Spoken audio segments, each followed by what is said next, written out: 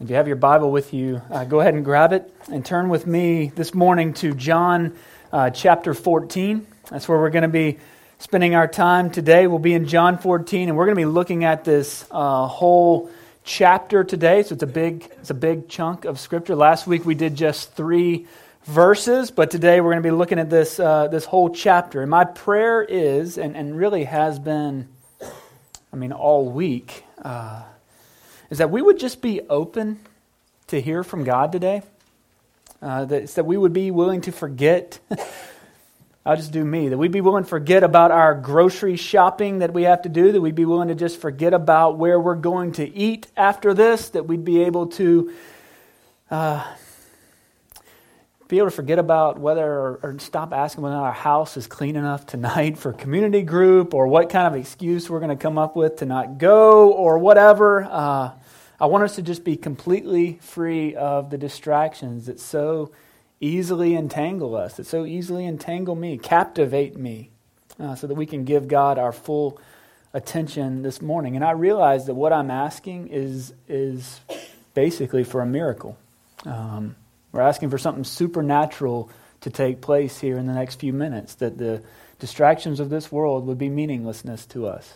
That we'd be willing to forget about that we wouldn't worry about, your kids are safe in the nursery, okay? Even if you hear them cry, that's all right. We're a small enough building that you might hear that. If one of them screams, it's okay, all right? If they need you, they know where to come find you, so you don't have to worry about them. If your child sneezes in church or you feel like you have to cough, it's okay. Just know that we can just be here free this morning to hear from God. So would you stand with me now? Would you stand as we turn our attention, as we set our hearts to hear from God this morning? This is not a little prayer request that we've had this week. It's not. This is the heart of worship. It's setting our hearts, it's setting our souls and our minds to be in His presence, to know and treasure and show the supreme worth of God who speaks to us today. So this is John chapter 14. I'm just going to read the first 14 verses to get us started, and then we'll talk a little bit. John 14, starting in verse 1. Let not your hearts be troubled. Believe in God, believe also in me. In my Father's house are many rooms. If it were not so, would I have told you that I go to prepare a place for you? And if I go and prepare a place for you, I will come again and will take you to myself, that where I am, you may be also. And you know the way to where I'm going. Thomas said to him, Lord, we do not know where you are going. How can we know the way? Jesus said to him, I am the way and the truth and the life. No one comes to the Father except through me. If you had known me, you would have known my Father also. From now on, you do know him and have seen him. Philip said to him, Lord, show us the Father, and it is enough for us. Jesus said to him, have I been with you so long, and you still do not know me, Philip? Whoever has seen me has seen the Father. How can you say, show us the Father? Do you not believe that I am in the Father, and the Father is in me? The words that I say to you, I do not speak on my own authority, but the Father who dwells in me does his works. Believe me that I am in the Father, and the Father is in me, or else believe on account of the works themselves. Truly, truly, I say to you, whoever believes in me will also do the works that I do. And greater works than these will he do, because I am going to the Father. Whatever you ask in my name, this I will do, that the Father may be glorified in the Son. If you ask me anything in my name, I will do it. This is the word of the Lord. Let's pray together. Heavenly Father, again, I pray now that you would move away all the other things that we might be tempted to dwell on right now, that you might just clear our minds, clear our hearts, draw us in, that we might see you, that we might hear you this morning. Lord, I pray that you would use me in a way that only you can, that you would give my stammering tongue and my slow mind the ability to communicate the truth that you have for your people this morning. Please don't let me be the obstacle that gets in anyone's way. And I pray that you would do that this morning, that you would give us eyes to see and ears to hear and hearts to know you. that we might be drawn closer and closer. And I pray that in Jesus' name, amen. You may be seated. Okay, so one afternoon this past fall, I was able to work it out to take a couple hours in the afternoon to meet my two sons and their grandmother and one of their cousins at the fair. So we and some of you know this, it comes here every fall. We jumped on some of the rides. My boys went through all the little fun house things, and we definitely ate some very questionable fried foods, right? It was great. Everything was fun. It was going fine. Nobody was sick. None of the rides had broken down, which is always my fear. They are not exactly well constructed. Anyway, don't want to scare you with that. Used to work in electrical industry, and we had a guy who worked for the fair wiring up those rides. So just ride at your own risk, man. He was not responsible enough to be in that position. Anyway, everything was going fine until I don't know what the actual name of the ride is. We called it the Gravitron. Anybody know the Gravitron? You know this ride? You see, both of my sons are pretty fearless when it comes to just doing stuff, like whatever it may be. And I love that about them. I really do. We throw them on a tube behind the boat, tell them to hang on and drive across the lake, and they, for the most part, pretty much just do that. They just kind of go with it. They just kind of roll with whatever we've got. It's a fun quality that the two of them share. But that same adventurous quality, the fearless and sort of reckless spirit in them that is such fun most of the time, feels like more of a curse every year when the fair comes around. All right? And this year, I got sucked into the vortex of suffering when Logan, our 5-year-old, was tall enough for the first time to ride the Gravitron. If you've ever been tricked into walking into that torture device, you know exactly what I'm talking about because it's the absolute worst, okay? It's one of those where when you sit down or when you actually stand up in this thing and it's just about to start, the little 12-year-old who runs the thing looks over at you and just kind of smirks like he knows he's got you right where he wants you, right? And once he hits that button, everything in your world is about to go wrong. You're going to be stuck to the wall. Random teenagers that you don't know are going to be trying to make their way all the way around the thing over the top of your head as it's going. Your child, who is really not tall enough for this thing at all, is going to be sucked up to the ceiling and he can't move his little body, and you're genuinely concerned about whether or not this is the end for all of you. Meanwhile, the kid running the thing's got an iPod on or whatever. He can't even tell what's happening. You just know this is how it all ends. And every one of them, every single other person on the ride is looking at you like you're just a moron, you know. Can't believe you fell for this again. That's the Gravitron. As you're on it, your world begins to spin. You know this feeling? All of a sudden, you feel like it's going to end badly. And so all you can think, at least at this day and age, is you don't want to be that dad who ends up losing his fried Oreos and Fisk fries on the sidewalk on the outside of this thing and ends up being on a YouTube video for everybody to make fun of, right? This is all I could imagine. This is how it's going to go. After 2 hours of being off of that thing, my head was still spinning. And I'm still trying to look like I know what I'm doing for my kids so they don't make fun of me.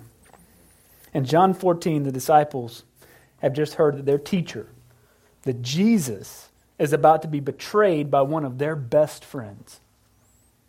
They've just heard that Peter, their brother, the one who's, for all intents and purposes, been the leader among the disciples for their entire journey over the last 3 years with Jesus. They've heard that their spokesman, the one who always seemed to stand up, the one who always had the boldness, they've just heard that he is going to, before the night is over, that he is going to deny knowing Jesus 3 times before a rooster even crows. They have to be wondering at this point just what sort of storm is brewing, what sort of storm is about to hit them that could bring this sort of a result. And it's starting to feel like everything is falling apart. is starting to feel like their world is spinning around out of control. And at this point, confusion and fear and doubt and uncertainty mixed with disappointment and hurt and resentment. This is their current state.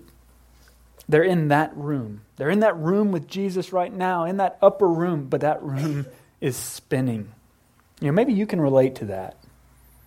Maybe you've experienced that feeling. It's like the emotional equivalent of the gravitron, man.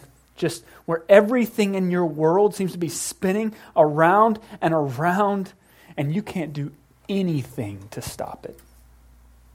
It's beyond your control, and it feels like it's going to overtake you.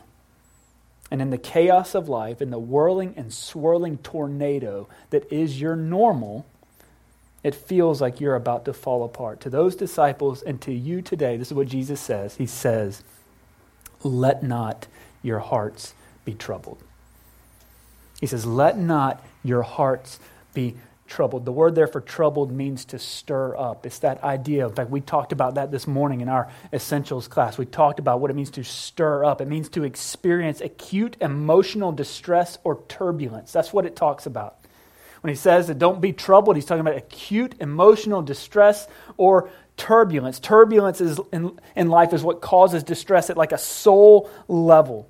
You see, for the disciples at this point, their plane, all right, the plane that they're cruising on with Jesus is starting to shake. It is experiencing turbulence. The plane is shaking. The oxygen masks are now dangling from the ceiling. And the only thing that they have at this moment to hold on to is the fact that the plane has yet to crash into a mountain, right? And it's in that moment that Jesus, that their captain, speaks to them from the cockpit. And it's not that he's unaware of the turbulence. It's not that he is indifferent or ignorant of the storm that is brewing in their hearts. It's that he can see through the storm. It's that he can see clear to the other side. And he tells them, look back at verse 2. He says this. He says, in my Father's house are many rooms. And if I go to prepare a place for you, I will come again and will take you to myself, that where I am, you may be also. That's what he tells them. You see, while Jesus is standing in the mess of the present, he has a view to the glory of the future. He's looking out the window, and yes, it's dark, okay? Yes, it is messy, and it is scary, and it is troubling. What's coming is troubling for them. But he sees that glimmer of sunlight on the other side, and he wants them, he wants us, he wants you and me to see it too. He wants his disciples to walk in the light of his eyes, to have his vision for what is coming. A vision for their future. And we need to remember that. Sometimes we forget that Jesus doesn't just know the future. He doesn't just predict the future, but that Jesus is there already in the future. And that's what he's leading to with his disciples here. He's going to prepare a place for you. And that doesn't mean, listen, sometimes when I think first off, unfortunately, this is a funeral passage right here. This is where you normally hear this passage. In my Father's house, there are many rooms. I'm going to prepare one for you. And this is an encouragement time and our encouraging passage in a time of distress. This is where I have read that passage multiple times. It's in the context of a funeral or memorial service. But Jesus isn't talking to dead men here. He's not. And so we're tempted sometimes to think that when Jesus says, I'm going to prepare a place for you, that he's going to make the bed and fluff the pillows so that when we arrive there, everything will be perfect. But that's not what he means. In fact, when he says he's going to prepare a place for you, it has less to do with going to heaven and more to do with going to the cross. You see, there is no place for you with God apart from the cross. Because apart from the cross, there's only sin and death. That's all we're left with. And so Jesus isn't talking about turning down your sheets and getting ready to tuck you into bed in heaven. He's talking about dying for you. That's how Jesus goes to prepare a place for you. D.A. Carson has said, it is the going itself via the cross and resurrection that prepares the place for Jesus' disciples. That's where Jesus is going. That's what Jesus is doing. He's going to the cross. And I love that Thomas is the one who speaks up here, by the way. You see that in verse 5. Did you notice that? That it's Thomas who speaks up. We get very little dialogue from most of the disciples. But you think Peter's a little quiet at this point? He's just been told he's going to deny everybody. You think he's a little quiet? He's probably sitting in the corner over at this point, kind of trying to work this stuff out in his mouth and in his mind. And so Thomas says, Lord, we do not know where you are going. How can we know the way? Now that sounds like something Peter would normally say. That sounds like a Peter statement. That's one of those outbursts that we've come to expect from him. But here it's Thomas. And Thomas is going to open the door for one of the most powerful statements in all of the Bible, in the entirety of Scripture. It's in his inability to understand, to comprehend that he's serving to usher in this statement from Jesus that we see there in verse 6. Thomas says, we don't know where you are going, so how can we know the way? And Jesus says to Thomas, and to all of us who might be asking the same question, he says, I am the way and the truth and the life. He's saying, you don't know the way? Thomas, you don't know the way? He's saying, I am the way. I am the way. I'm the direction. I'm standing here right in front of you, and I am the way. The way, he's saying, I am the path. I am the road. I am the route. I am the direction. I am the way. And where I am going is to the Father. Jesus is going to his eternal home with God, and he's inviting us to join him. You see, he's the captain, and he's here in the storm, and the world is spinning out of control, and what he says is, let not your hearts be troubled. So listen, your family is a wreck. I get that. Let not your hearts be troubled. Your health is failing you. Let not your hearts be troubled. You're afraid that the world is hell-bent on destroying itself, and you feel powerless to affect any change at all. Let not your hearts be troubled. Why? Why? Why does Jesus say that? Like, if we aren't careful, if we aren't really careful, it can sound a little cheap in the moment. Let not your hearts be troubled.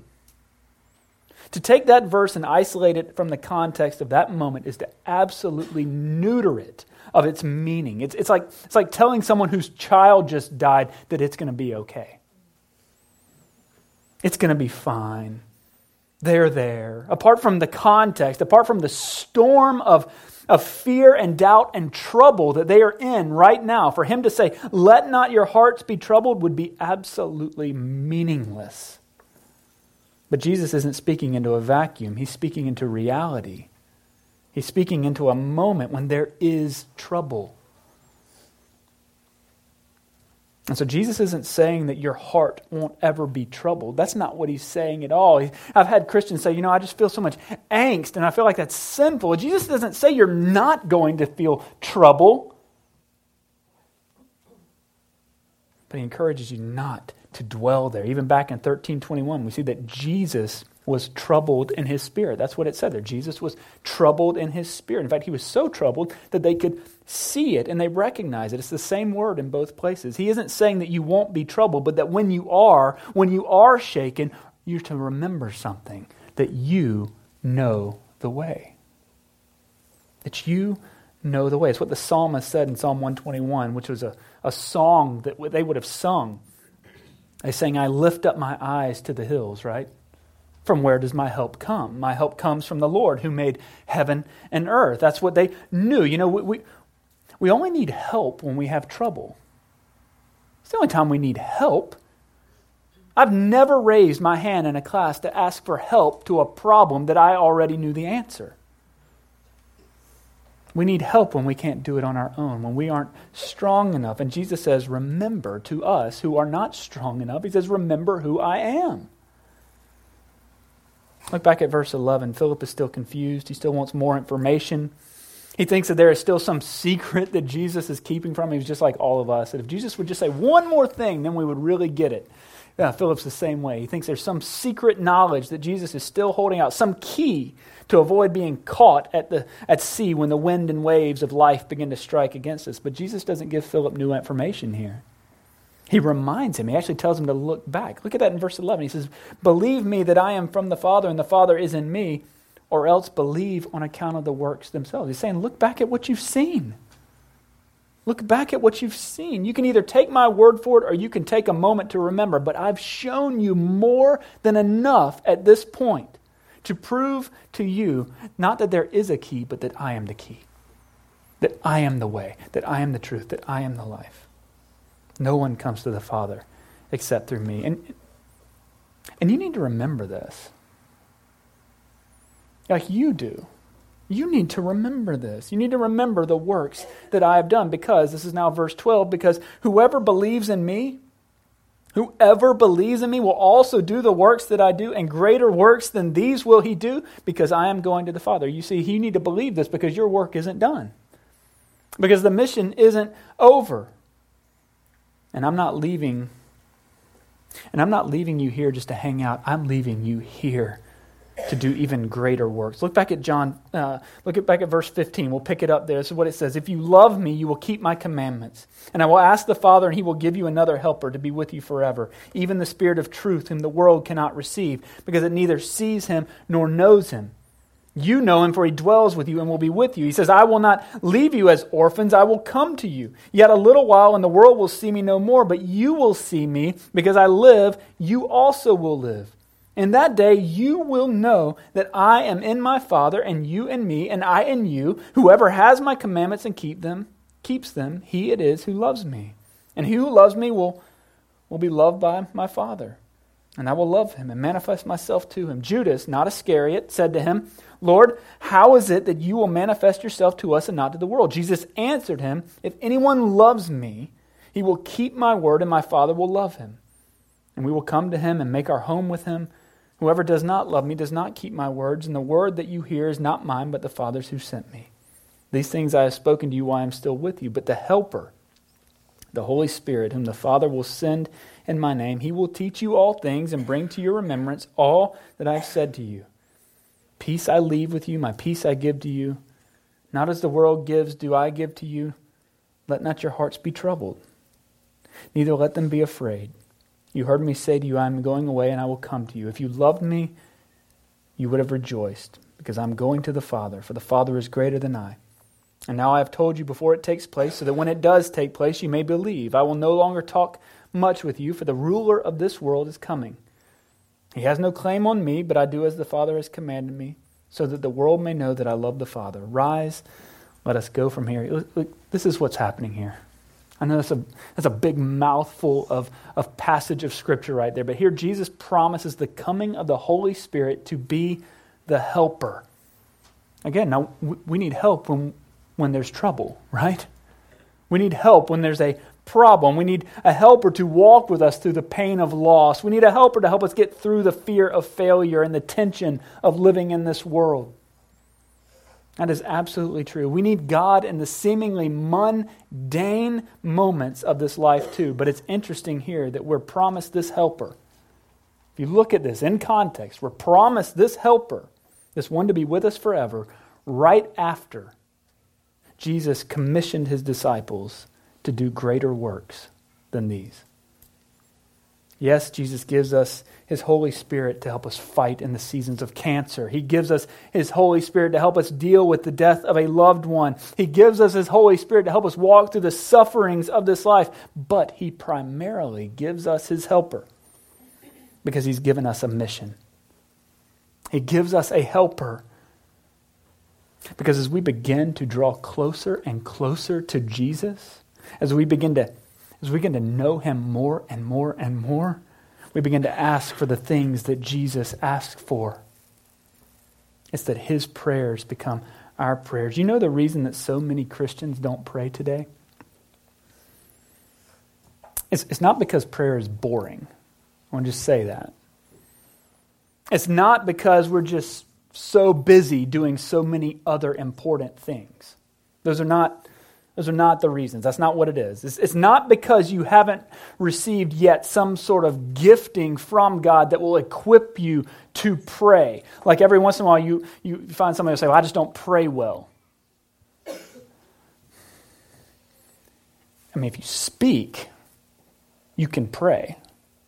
So that can't be what it is. It's not an inability to pray. It's not a boredom issue that you... The reason that so many of us don't pray is because so many of us aren't on the mission. It's because we aren't engaged in the greater works that Jesus has promised that we would participate in. And the result of that lack of engagement in the greater works is that we don't know what it's like to have to rest in the Spirit because we've largely insulated ourselves from any spiritual task. We've worked our lives in such a way that there's no risk. We surround ourselves with nothing but other Christians. And so there's nobody to evangelize. There's nobody to share the gospel with because all of our best friends can already know all the hymns. They sing all the psalms. They just did it with us. We don't share the gospel because we don't know anybody to share it with. The church largely has become like a Yeti cooler for a lot of Christians, right? It's that thing that you put everything in so that even the bears can't smell it, right? Like they can't even come and find you, and it'll keep your ice cold for 3 months. That's what we've become. We've become the ice box of humanity. We've grown numb to the reality of our fallen world. And so as a result, our hearts are not troubled for the things of God. And so we don't feel the necessity of a helper. I've questioned several times this week if Jesus could even say these words to us. Let not your hearts be troubled. Because most of the people that I know, and I'm not talking about anybody specifically in here, but the church in general doesn't engage in the mission. Man, we get so excited about our football team. Listen, there are people this week in New Orleans who are threatening lawsuits because a guy got tackled before the ball got there. They're threatening to sue the NFL that they care that much about a football game. That much. We go crazy over our politics and we see people arguing every day over which party is right or wrong. Just this week, I was reminded yet again that the passing of some pieces of legislation can cause some people to stand up and applaud while others collapse in tears. We even go crazy over our pets. Do you know how much people spend on pet clothing a year in the United States? I'm not talking about pet food so that it'll survive. I'm talking about pet clothing, shoes for your dog. Millions of dollars. And dog sweaters. They're born with sweaters, man.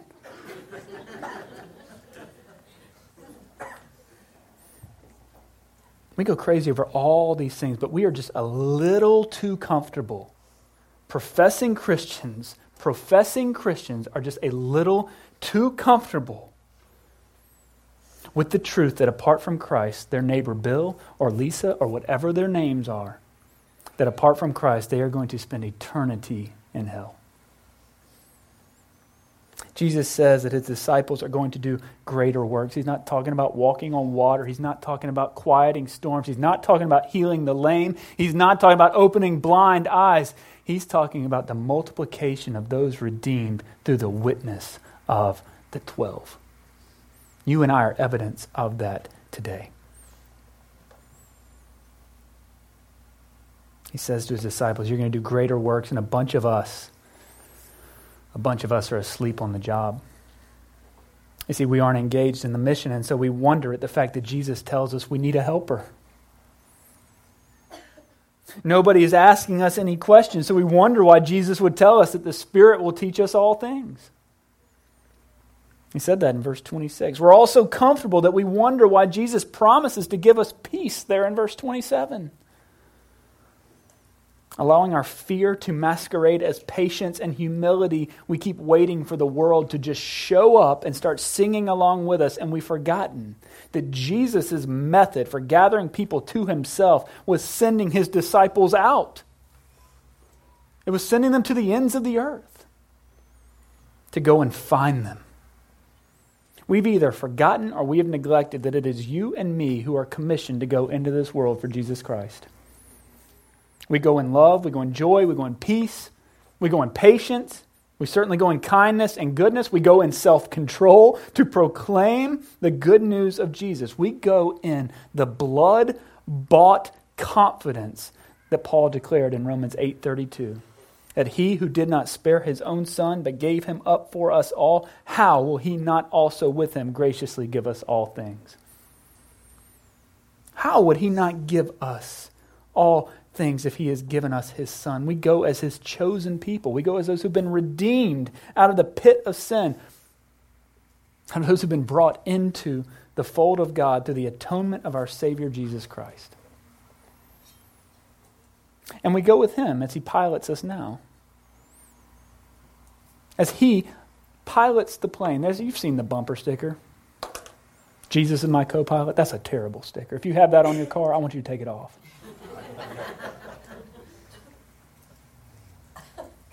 That's not even really creative, okay? If it's something creative and fun, that's fine. If that's on your car, just scrape it off this afternoon. It's okay. No shame.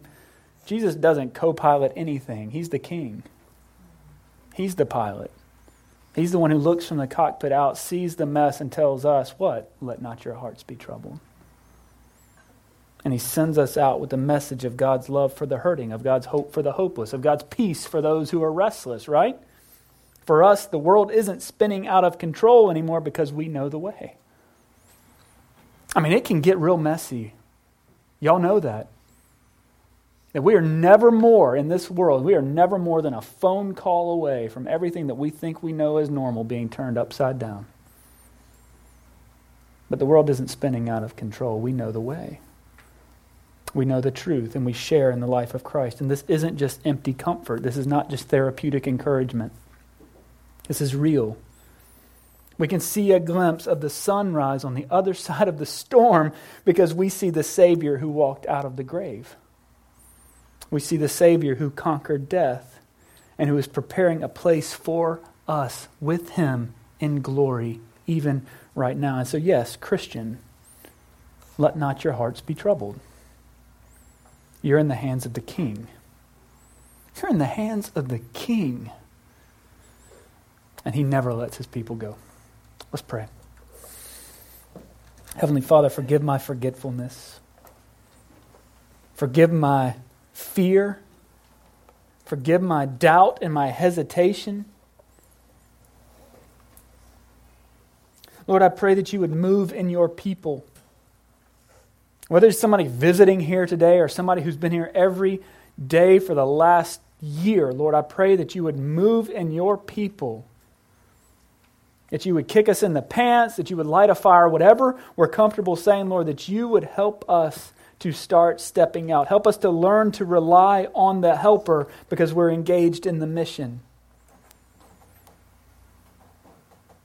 Help us to join you in the renewal of all things, whether that's the renewal of our school, the renewal of our book club, the renewal of our basketball team, the renewal of our community center, whatever it is. Lord, help us to redeem social media. Help us to redeem time spent with our families. Help us to redeem time spent with friends. Help us to redeem every relationship by bringing you into it and trusting you that you will carry us through it and that you will do greater works through your people. Lord, help us to get in the game, to quit sitting on the sidelines, quit cheering on the celebrities. Help us to engage. We pray that in Jesus' name. Amen.